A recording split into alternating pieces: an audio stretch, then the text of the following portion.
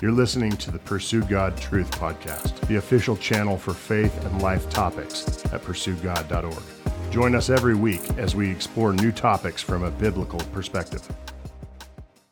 Okay, today, John, we're going to be looking at Mark chapter 10. This is our third week in Mark chapter 10. We're going to spend a lot of time in this chapter.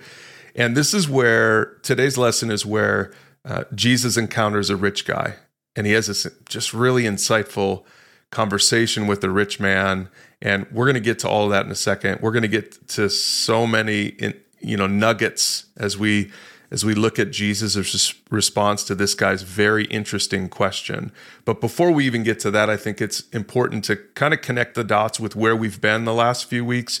At the end of chapter 9, Jesus leaves Galilee for the last time. He's not doing ministry in Galilee anymore. And then in chapter 10, the last 2 weeks, Jesus has been teaching in this region east of the Jordan River. He was teaching on divorce and remarriage a couple weeks ago. Last week, he talked about receiving the kingdom like a child. And it's likely, John, that this rich ruler that we see now in today's message, that this rich guy might have heard Jesus' teaching from 2 weeks ago. He might have heard Jesus' teaching about children receiving the kingdom of God. And we don't even know how many other, teachings Jesus gave. But what we do know is that Jesus is about to leave the region and head to Jerusalem. So now this is the last time he's in that region. And so that's where we encounter today's message in this rich guy who runs up to Jesus, like before he leaves town. Yeah, you get a sense that the rich man knows that this is my shot. If I don't run Jesus down, it says he literally ran to Jesus, so he's trying to catch him before Jesus gets out of town. Jesus had such a following at this time in his ministry that he couldn't go anywhere without everybody knowing about it. So I'm sure the morning that he wakes up and the disciples are packing up their things and people can tell that Jesus is going to leave that day, I'll bet the word spread like wildfire. The teacher's leaving today. He's on his way out of town. And this young ruler, this young man, has a burning question that he wants to ask Jesus. And really, it's the most important question that any of us could ask. What must we do to inherit eternal life? Now, I think he gets the question wrong when he says, what must I do? But he's on the right track at least. And so we see that he runs down Jesus and he has this really, really cool interaction with Jesus before Jesus leaves town.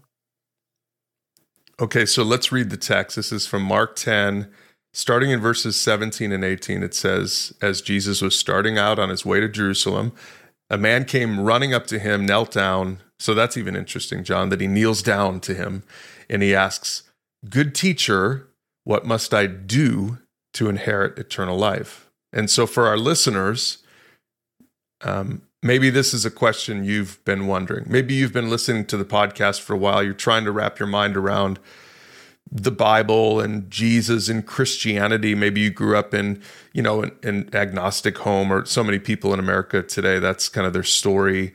And so this is such a great lesson. Boy, today's lesson is going to answer all your questions, because Jesus is going to answer this question. What must I do to inherit eternal life? And John, I think it's interesting that before Jesus even answers the question, and he's going to answer the question, but before he does, he asks a kind of he asks a question that gets at the underlying issue here.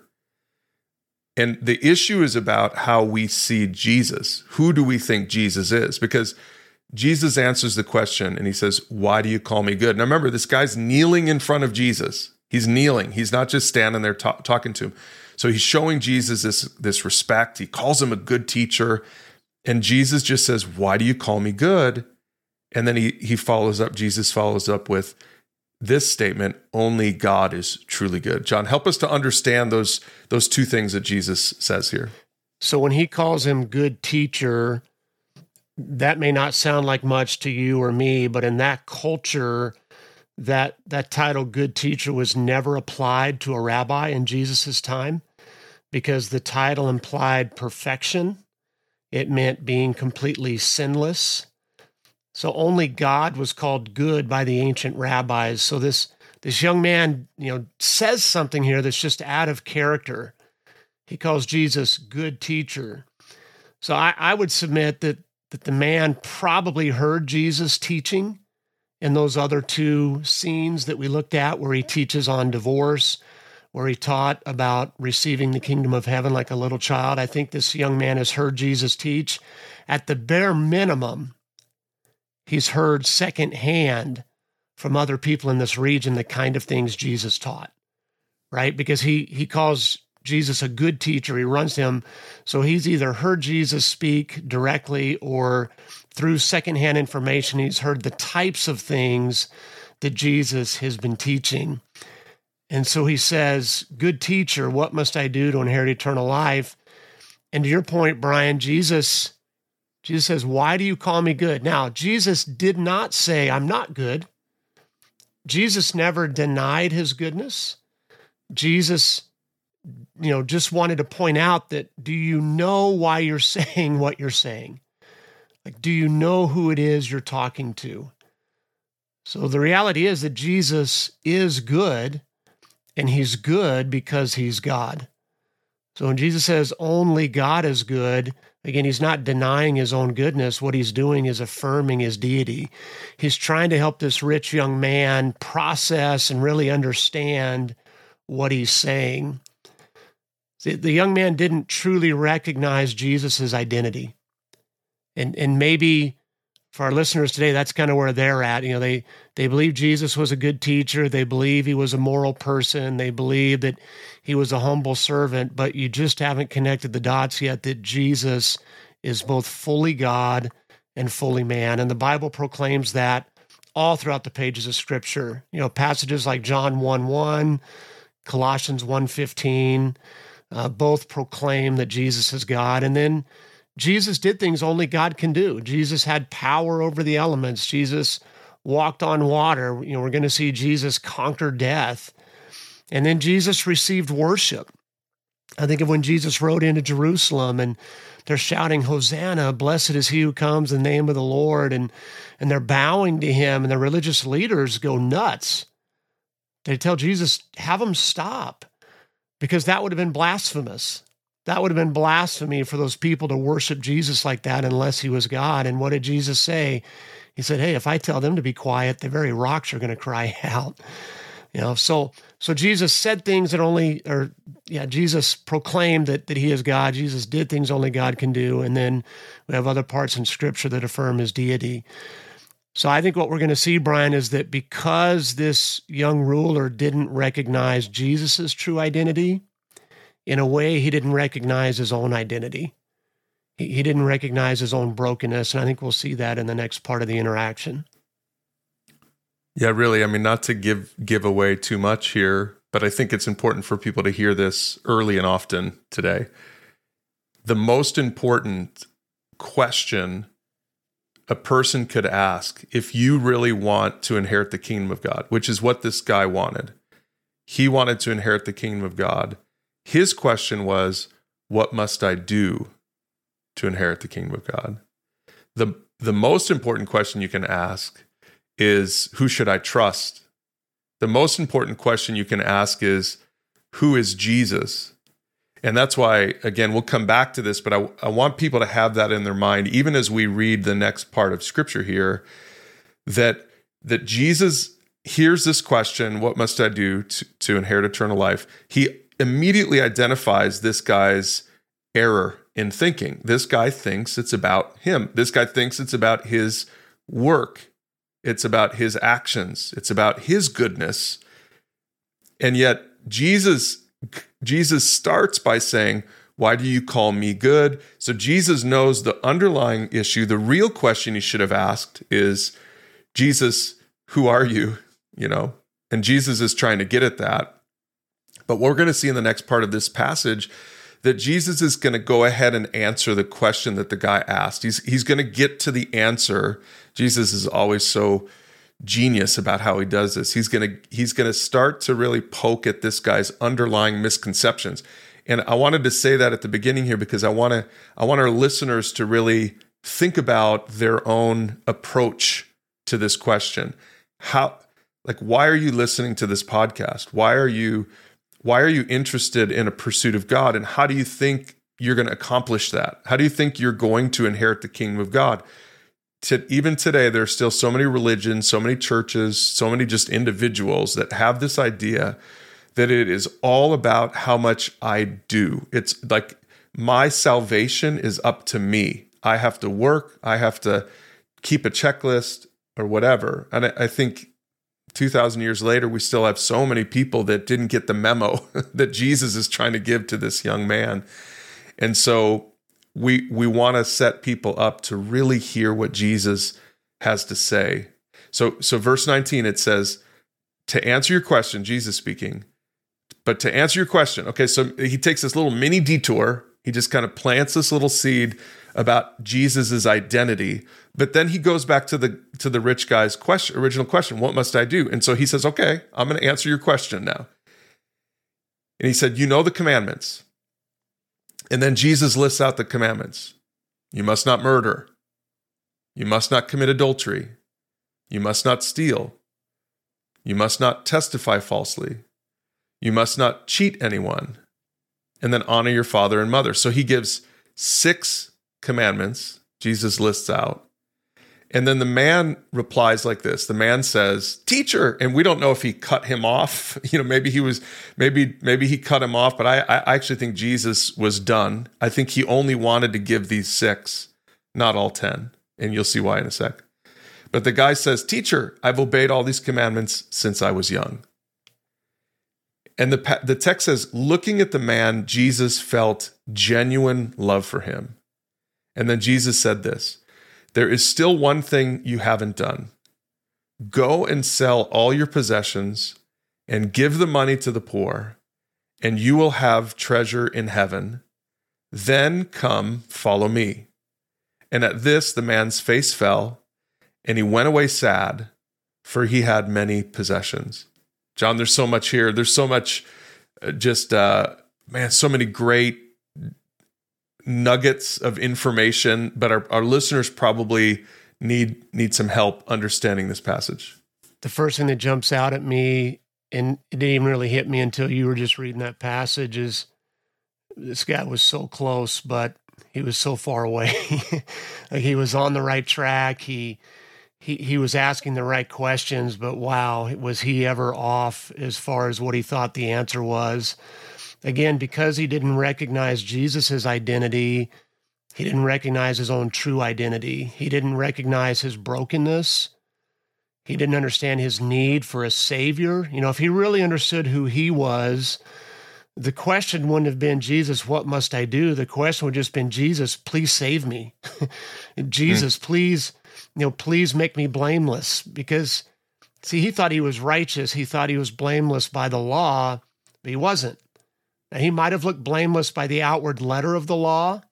He certainly fell short from the heart of the law. And we know that because the Bible says all have sinned and fallen short of the glory of God. If he would have recognized that, again, he would have begged Jesus to save him and not asked, what can I bring to the table? Now, this man is sincere. He's not, we just had a couple of stories where the religious leaders try to trap Jesus with their questions. This guy's not trying to trap anyone. He's genuinely seeking the answer. And he's asking a question that, at least in Mark's gospel, it doesn't seem like anyone has asked. What do I need to do to inherit eternal life? Not even the disciples have asked it. It's the most important question we can ask. How can I have my relationship with God restored? How can I have eternal life? And when Jesus gives him this first response, it's interesting that all of the commandments Jesus brings up, it's the second 6, right? It's not the first 4. It's the commandments that deal with our relationship with others, not our relationship with God. And we can see from the man's response that, in a way, he's allowed wealth to become an idol in his life. So Jesus could have called him to task. He could have said, hey, you've clearly violated these commandments. But I feel like he's trying to help the man discover that versus just telling him that. We talk a lot about how it's best to help people discover truth versus just, yelling truth at them. Because Jesus could have called him to task on his claim that he had kept the commandments. Jesus had taught that if you'd even look lustfully at a woman, you've already committed adultery with her in her heart. If you've hated your brother or sister, you've murdered them in your heart. So Jesus could have said, no. You think you've kept these commands I just listed, but you haven't. But that's not what he did. And he's not the only one in the Bible who struggled with this. That's how the Apostle Paul thought he was before he met Christ. Paul thought he was blameless according to the law. We read that in Philippians chapter 3, verses 6 through 9. Paul says, I was so zealous that I harshly persecuted the church. As for righteousness, I obeyed the law without fault. I once thought these things were valuable, but now I consider them worthless because of what Christ has done. Yes, everything else is worthless when compared with the infinite value of knowing Christ Jesus, my Lord. For his sake, I've discarded everything else, counting it all as garbage so that I could gain Christ and become one with him. I no longer count on my own righteousness through obeying the law. Rather, I became righteous through faith in Christ. For God's way of making us right with himself depends on faith. Like Paul just summarized, I think, everything Jesus is trying to help this young ruler recognize. You think you're righteous by doing, you think you're righteous by obeying the law. In your mind, you've been able to do that. But the only way we become righteous is through faith in Christ. It's all about knowing who Jesus is, trusting what he did for us. And Jesus' response is that he looked at him lovingly. Some translations say he looked on him with compassion. Jesus didn't think this man was being hypocritical or just trying to trap him. He could tell this man genuinely wanted to have eternal life, and he wanted him to experience real relationship, not just some checklist that would never make him right before God. Because don't you find Jesus' response a little odd? I do. There's nowhere else in Scripture where Jesus commands someone who wants to follow him to sell everything they have and give to the poor. That's not a blanket commandment that Jesus gives all of us. But he knew what was in this man's heart. He knew that this rich young ruler loved his wealth more than he loved God. He had made it an idol. And so he was breaking the commandment not to have any other gods before him, and he didn't even realize it. Yeah, it's interesting that Jesus looked with love on him. I read one commentator who said, this guy is not being hypocritical. This guy represents someone, and I think we all know people like this. I know people like this, who genuinely wants a relationship with God, and they genuinely think that keeping a list is going to get them there. They're not trying to be Pharisaical. They're not trying to be hypocritical. They really think that they really think they're good.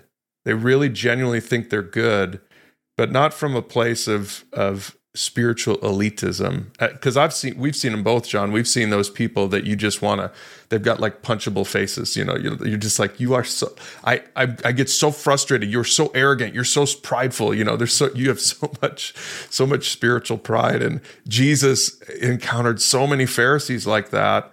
And really, I guess Saul. You could say Saul Saul/Paul was maybe more like this guy. I think in his zeal, I think he genuinely was trying to honor God in his zeal. He just had it wrong and didn't realize it. And so Jesus doesn't look at this guy and think, you hypocrite. He wouldn't have felt genuine. Jesus didn't show genuine love for hypocrisy. He called it out. But he felt genuine love for this guy. So I really think that this guy on one level honestly was excited when Jesus gave him the list and said, yeah, I've done this. Like he really meant it. He was really trying to be a good guy. So for all of our listeners who are out there, one of our co-hosts of the Unveiling Mormonism podcast, Bo and KD, to me, this is Bo and KD. This is that couple who, Bo was a returned missionary. He never drank coffee. Like he tried to really be a good Mormon. And this is how I see this guy. I see this guy as someone like that who's he genuinely, as far as he knows, genuinely loved people, genuinely was trying to be a good person and follow the rules and keep the commandments. but he had it wrong. He had it wrong. That's how I see this rich ruler. We see people like that in our churches, John, who I think really at a certain level, they really feel like they're doing it out of love. But if that's you, I want you to hear this. There's one thing you lack. There's one thing you lack. You're actually missing the whole point. And John, this is important because I think it's important for our listeners to understand that kind of even genuine works-based religion, because I just painted a picture of, I don't know if that's even fair to say, but genuine works-based religion versus hypocritical works-based religion. But the truth is, both of those people are missing it. Both of those people are going to end up separated from God because even genuine works-based religion won't get you there. And this is why Jesus tells this guy to sell his possessions. He's trying to get at the heart of the issue. Like, you think you've got it, you think you have it figured out, but you don't. You're actually missing the whole point. And so Jesus kind of calls him to, he puts his finger on the one thing that might get through for this guy. And that might not be the same thing for every listener. Maybe for some of our listeners, it is money, possessions. But there are a lot of other things that I think are the one thing that could really point out why we're missing the whole mark when it comes to really understanding what it takes to enter the kingdom of heaven. I think Jesus is trying to reinforce that if you think you're going to get there through your works, through effort, through doing, you have to do it perfectly. I mean, that's the standard, right? We have to be perfect if we're going to try and earn our way back to God, to earn a relationship with him, and it's impossible. None of us could do it. Only one person has ever done it, and that is Jesus Christ. Jesus did live the perfect life. God sent Jesus to do that for us because we never can. And that's what I think Jesus is getting at. Like, you think you're righteous because of the law. The only standard, if you try to be righteous by the law, is perfection, right? And the Bible says that if we're guilty of breaking one law, we're guilty of breaking all of the law. That's how far we fall short when we try to do it. And I think there's this really cool connection to last week's sermon about receiving the kingdom of heaven like a little child. How does a little child receive a gift? They don't, I've got a daughter who's going to turn 13 and she has special needs. She has Down syndrome. When she gets a gift from us, there's not a hint of arrogance from her that she somehow deserved or earned that gift. It's just a gift. And I think that's what Jesus is getting at. Like, there's no combination of grace and works. Right, Brian? I mean, if your definition of grace is, well, I do everything I can and then God makes up the difference in his grace, that's not grace. That's you trying to earn it, and then God comes in and fills the gap. No, the definition of grace is his unmerited favor towards us, that we don't bring anything to the transaction that's valuable.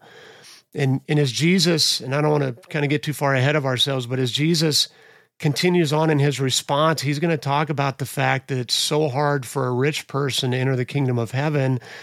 And that's because if you think you bring something of value to the table, if you think you can somehow earn this, man, you're just missing the mark. You're so far off from what Jesus is trying to get across. And so again, the question from the rich young man shouldn't have been, what do I do? The question should have been, who do I trust? Yeah, so the guy leaves. Jesus says, go sell all your possessions, and he goes. He walks away sad because he was so rich. And then in verse 23, it says that Jesus looked around and said to his disciples, I think it's interesting he looked around. I wonder if he wondered if his disciples even left. He looked around a little bit, and then he said to his disciples, how hard it is for the rich to enter the kingdom of God. And it says this amazed them, his disciples. But Jesus said it again. He wasn't done teaching. Dear children, it is very hard to enter the kingdom of God. In fact, it is easier for a camel to go through the eye of a needle than for a rich person to enter the kingdom of God. And again, the disciples were astounded, and they asked him a question, then who in the world can be saved? And Jesus looked at them intently, and he said, humanly speaking, it's impossible, but not with God. Everything is possible with God. So, John, this is interesting because for people who have been listening to our podcast, for months, this doesn't seem to square up with what we've been saying all along about becoming a Christian, because Jesus said it is very hard to enter the kingdom of God. What is he talking about there? We've been saying on this podcast, in fact, today at the end, we're going to say it's not that hard. So what's Jesus talking about? Well, there's a lot to unpack here. I do want to bring up, you mentioned that Jesus looked around and how that's interesting. And in the word that's used there, the definition is it's to observe with a sweeping look and with high personal involvement. I feel like he wants to look the disciples in the eyes. I think he wants to look at all of them and almost like, do you want to walk away too? What effect did this rich young ruler walking away have on the disciples? Are they all in?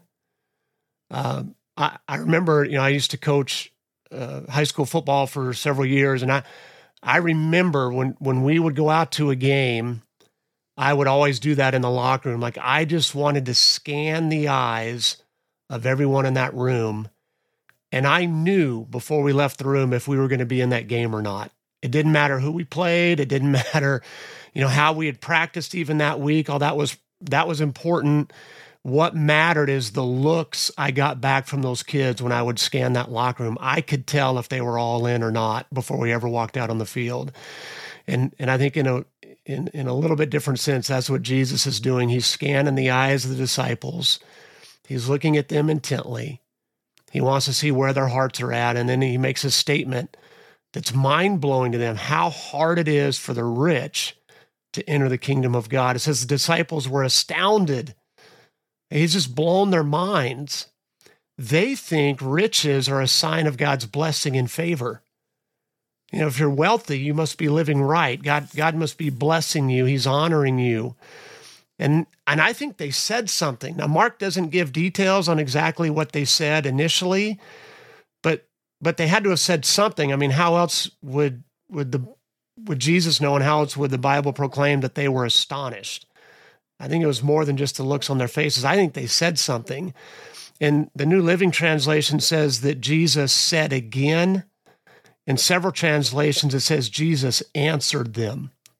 So I don't know what their first response was, but he responds to their questions in astonishment, and he repeats himself. He says, no, guys, it is very hard to enter the kingdom of God. In fact, it's easier for a camel to go through the eye of a needle than for a rich person to enter the kingdom of God. So he takes the largest animal in that region, the biggest thing he could picture, to try to get into the smallest opening.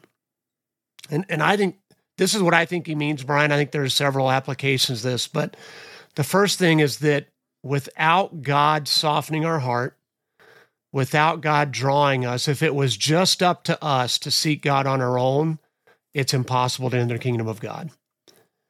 The Bible says that there is no one who is good, no, not one. Like, we're not even pursuing God unless God is the one who first pursues us. God had to make a way for us to be forgiven. God had to fulfill the requirements. Again, God sent Christ, who lived the perfect life that none of us can live. We cannot do it on our own, rich or poor. So that's why I think it's impossible to enter the kingdom of heaven unless God does something for us. And then if we contrast the attitude of a rich person with the children from last week, right? Jesus said we have to receive the kingdom of God as a little child. Children recognize their dependence. My kids, up until they were teenagers, once they're teenagers, they lose this. But preteen, our children recognize just how dependent they are on us as parents. They know they can't feed themselves. They know they can't put a roof over their own head. They know they can't drive anywhere. Like, they are totally and utterly dependent upon us. And that's the attitude that we have to have when we come to God, that we recognize our total dependence upon him. Yeah, I almost wonder, John, if he didn't use that word intentionally, where Jesus says, "Dear children, it's very hard to enter the kingdom of God." I'd have to go back and look, but I don't really remember that Jesus used that language a lot with his disciples, but he does right here, "Dear children," and he just got done saying, you have to receive the kingdom of God like a child. You can't work for it. You have to receive it. You have to be a receiver, not a contributor. So here this rich guy is trying to be a contributor. Like so many people in works-based religions, you're trying to work your way in. Now maybe you're trying to work your way in kind of in like combo form, like I'm going to do a certain amount of work, and then Jesus, I still believe in Jesus, and he's going to do a certain amount of work. And Jesus is saying, oh no, you can't, that doesn't work like that. You can't earn it. You can't work your way in. And one more thing, John, I remember years ago when I heard a sermon on this passage, somebody said that the camel through the eye of the needle was a small city gate in Jerusalem, and so a camel would have to kneel down to get through the gate.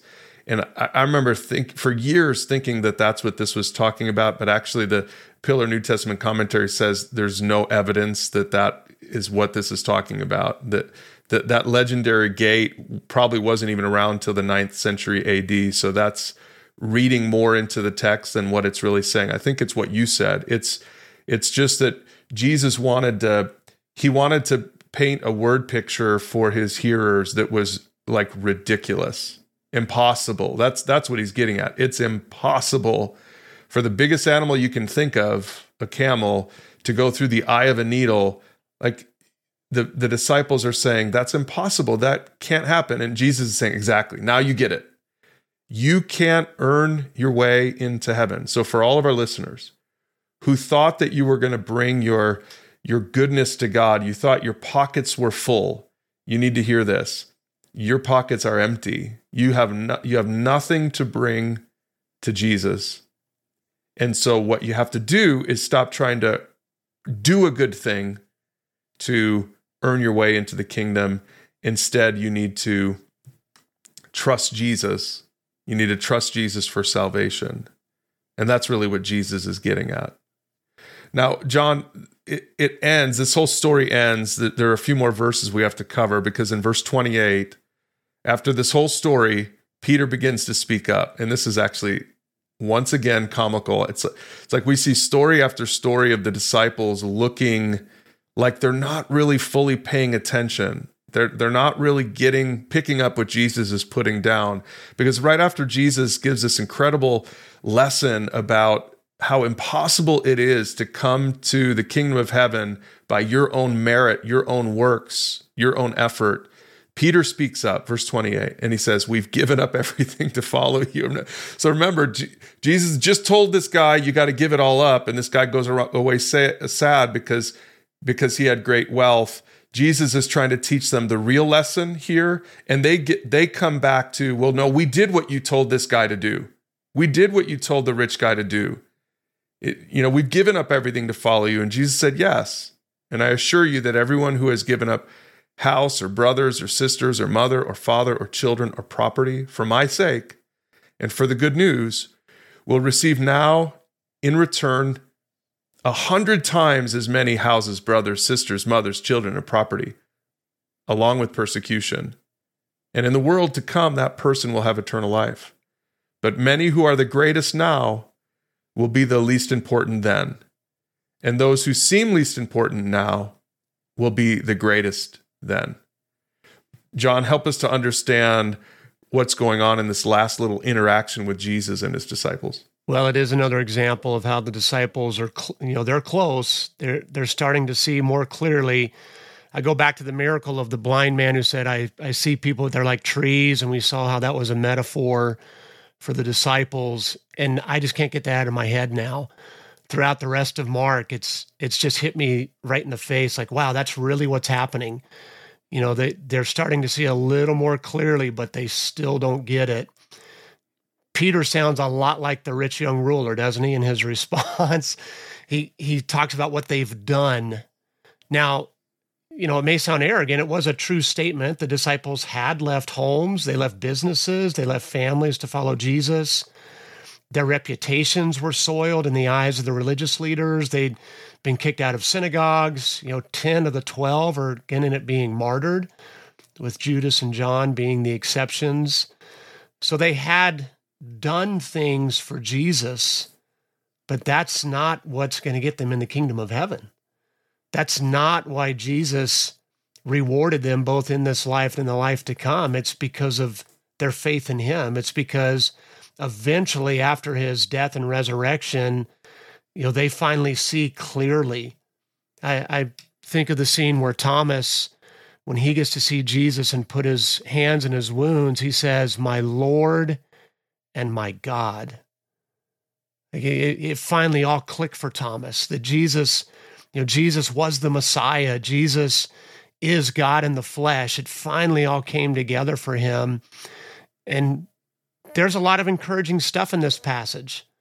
I think there's also some things that are hard for us to hear. You know, so Jesus talks about how he's going to give them 100 times as much in this life: houses, brothers, sisters, mothers, children, and property, because they had sacrificed for God in the kingdom. That's not a literal statement, obviously. God's not going to give anyone 100 mothers. He's not going to give anyone 100 wives, 100 children, right? It's just an example of how God is a generous God, and if we have given up for God in this life, he's going to give us back all that plus. And I think about that in my life, Brian. I think about the richness of the life I have. Man, I have such a full life. And I don't mean materialistically, although God has been very generous to me, you know, with physical things too, but our church family is so amazing. There are so many people that love me and are praying for me and encourage me, and I get to be a part of their lives and they're a part of my life. It really is an amazing thing. God is so generous with that. And then he says, but there's also going to be persecution. You know, there is this idea of we need to take up our cross and follow Jesus. There are times literally every day where I have to be willing to give up things I want or my preferences for others. And so they're both right there. This amazing generosity that God gives us, this amazing blessing he puts on our life. But at the same time, there are going to be things we have to die to ourselves for and take up our cross and follow him. You know, it strikes me, John, that we've really been talking about this whole passage in the context of the bigger picture, in the context of the question that the rich man asked about inheriting eternal life. And I think that's the most important thing our listeners can take away from this. But maybe we should spend just a minute here talking about kind of the obvious thing that Jesus is talking about, which is financial. Like, I don't want our listeners to miss this, John, and maybe you can speak to this, because I think we both understand this differently from the vantage point of pastors who get to see people coming to church, and affluent people, wealthy people who actually don't honor God with their wealth. There is definitely an important undertone, I would say a secondary lesson here, that has to do with how you view your wealth, and therefore then how you view giving. I think that so many Christians are going to be shocked at how dishonoring they've been to God with their money. People who are committed to the church, who are followers of Jesus, who truly do love Jesus, and I would say are saved, will go to heaven, but are to their shame are going to realize like how selfish they've been with their money. Maybe speak just for a second here, John, because I don't want to miss this opportunity, to people about how they should actually view their money and giving. Jesus promised the rich young man treasures in heaven, if we back up in the passage just a little bit, and yet he went away sad. How ridiculous is that? Would you rather have treasures for eternity, or would you rather have treasures for 50, 60, 70, 80 years, whatever your time here on earth is? It's not even a fair comparison. Nobody would choose to be rich for 80 years and poor for eternity. It just doesn't make sense. And yet that's how many people live. We get so hung up on the here and now. I think of the quote from Jim Elliot. Now, he wasn't specifically talking about finances, but I think there's a financial application there where he said, "He is no fool to give up what he cannot keep to gain what he can never lose." You know, that's what Jesus was talking about when he said, "Hey, store for yourself treasures in heaven, because in heaven, thieves don't come in and steal it. Moths and rust don't destroy it. Like, you're going to have those treasures for forever." Man, that's the perspective I feel like we need to have. We can easily make our wealth and our comfort an idol in our lives. Now, those things aren't bad. I'm grateful that God has blessed people with material wealth, because if we steward that like God calls us to do, if we steward that well, it can be a blessing for his kingdom. So I'm grateful that God has blessed people materially, but please don't let that become the most important thing in your life. Please don't let that become an idol in your life, because it's just not a fair trade-off. Trust me, you don't want to be wealthy temporarily, but poor in eternity. And that, I don't want to get too much into that. It's a whole nother conversation about what's heaven going to be like, and are there different experiences in heaven? And I would just say, I don't know exactly what these treasures in heaven are, but I know they're real because Jesus talks about them a lot. So don't get caught up storing up treasures for yourself here on earth and miss out on all the treasures that are available in heaven. Paul told Timothy this. He wrote this. Timothy was a kind of a pastor in training, and Paul said this to his understudy Timothy. He said, "Teach those," 1 Timothy 6, "teach those who are rich in this world not to be proud and not to trust in their money, which is so unreliable." That was his word. It's so unreliable. Their trust should be in God, who richly gives us all we need for our enjoyment. Remember, this rich guy went away sad. And I think Paul's giving, this is great commentary on the story from today in Mark 10. He says this, "Tell them to use their money to do good. They should be rich in good works and generous to those in need, always being ready to share with others. By doing this, they will be storing up their treasure as a good foundation for the future, so that they may experience true life." I mean, really, that on a very, very practical level, I think, John, we should say that to our listeners who are rich people. If you're listening from the United States of America, you are a rich person. You are in the top 2% of the wealthiest people in the world. And so let's not over spiritual. Again, we want to make sure to end on the spiritual lesson, because that is the most important lesson. But it would be a mistake to miss the secondary lesson here, which is to be rich in good works. That's not going to save you. Paul's not saying that's going to save you. Jesus isn't saying that to his disciples, that what they've done to give up everything saves them. He's not saying that. But he is giving a nod to it. He's recognizing that they left their nets. He's recognizing that they did do what the rich man didn't do. The rich man apparently was unwilling to do. So I think it's important for our listeners to take that away from this as well. If you're talking about this in a small group, I think you should have a conversation about giving. John, I used to be really cautious about talking to people about giving because I didn't want to be that guy. But I'm not cautious about it anymore because Jesus talked about it all the time. And I think it does show where your heart really is. So don't be a giver in order to get. Don't be a giver because you think that your giving is going to get you to the kingdom of heaven. But be a giver because you see Jesus the right way. Be a giver because you do understand that Jesus is more than a good teacher. You do understand that Jesus is God. He went to the cross. He died on the cross for your sins. He rose from the dead. He set you free. He gave you access to life that is truly life. Be a giver because you understand who Jesus is. And that's really what the disciples were certainly closer to that. Again, they still didn't fully understand Jesus, but they were coming to Jesus and understanding who Jesus really was, and because of that, they were willing to give it all up.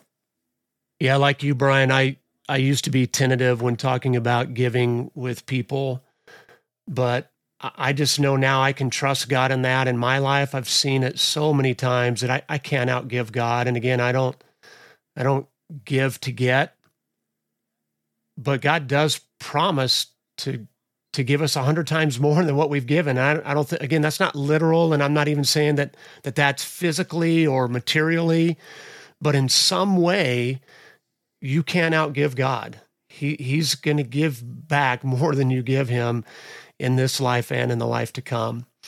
And I just want to go back to the question that was asked at the very beginning. What can we do to inherit eternal life? Isn't it interesting that I didn't even think about that when we first started, that he used that word inherit? Like when I inherit something, I don't really earn it. I don't work for it. I inherit something because of whose son I am. And that's really what it boils down to. Maybe you're listening today and you're searching for the same answer that this rich young ruler had. What must I do to inherit eternal life? There isn't anything you can do except the grace that God has lavished upon you through Jesus Christ, that you admit that you're a sinner. You admit that you can't save yourself. You admit that you're not spiritually rich. You are spiritually bankrupt. In the Sermon on the Mount, Jesus said, "Blessed are the poor in spirit, for theirs is the kingdom of heaven." Well, what does that mean to be poor in spirit? It means to recognize you don't bring anything to the table, that there's nothing of value that you have that's going to earn that salvation, that it's just receiving the gift that Jesus Christ has given you. So you admit that you're a sinner, you can't save yourself, you confess that to the Lord, you repent of your sins, which means that you change the way you think about it. I used to think one way, I think another way now. I used to go one direction, I want to go a different direction now and follow Jesus. And you trust in the finished work of Jesus on the cross. The Bible says that when we do that, we're made a new creation, that's how we inherit the kingdom of heaven. And so if you have questions about that, we'd love to have you reach out to us here at pursuegod.org. We'd love to help connect you with someone in your community who can answer those questions. I would encourage you to find another believer in your community, someone who loves Jesus, who could walk with you through the pursuit. You can find that here on the resources at pursuegod.org. It will walk you through who Jesus is, who you are, and how you can have eternal life through him.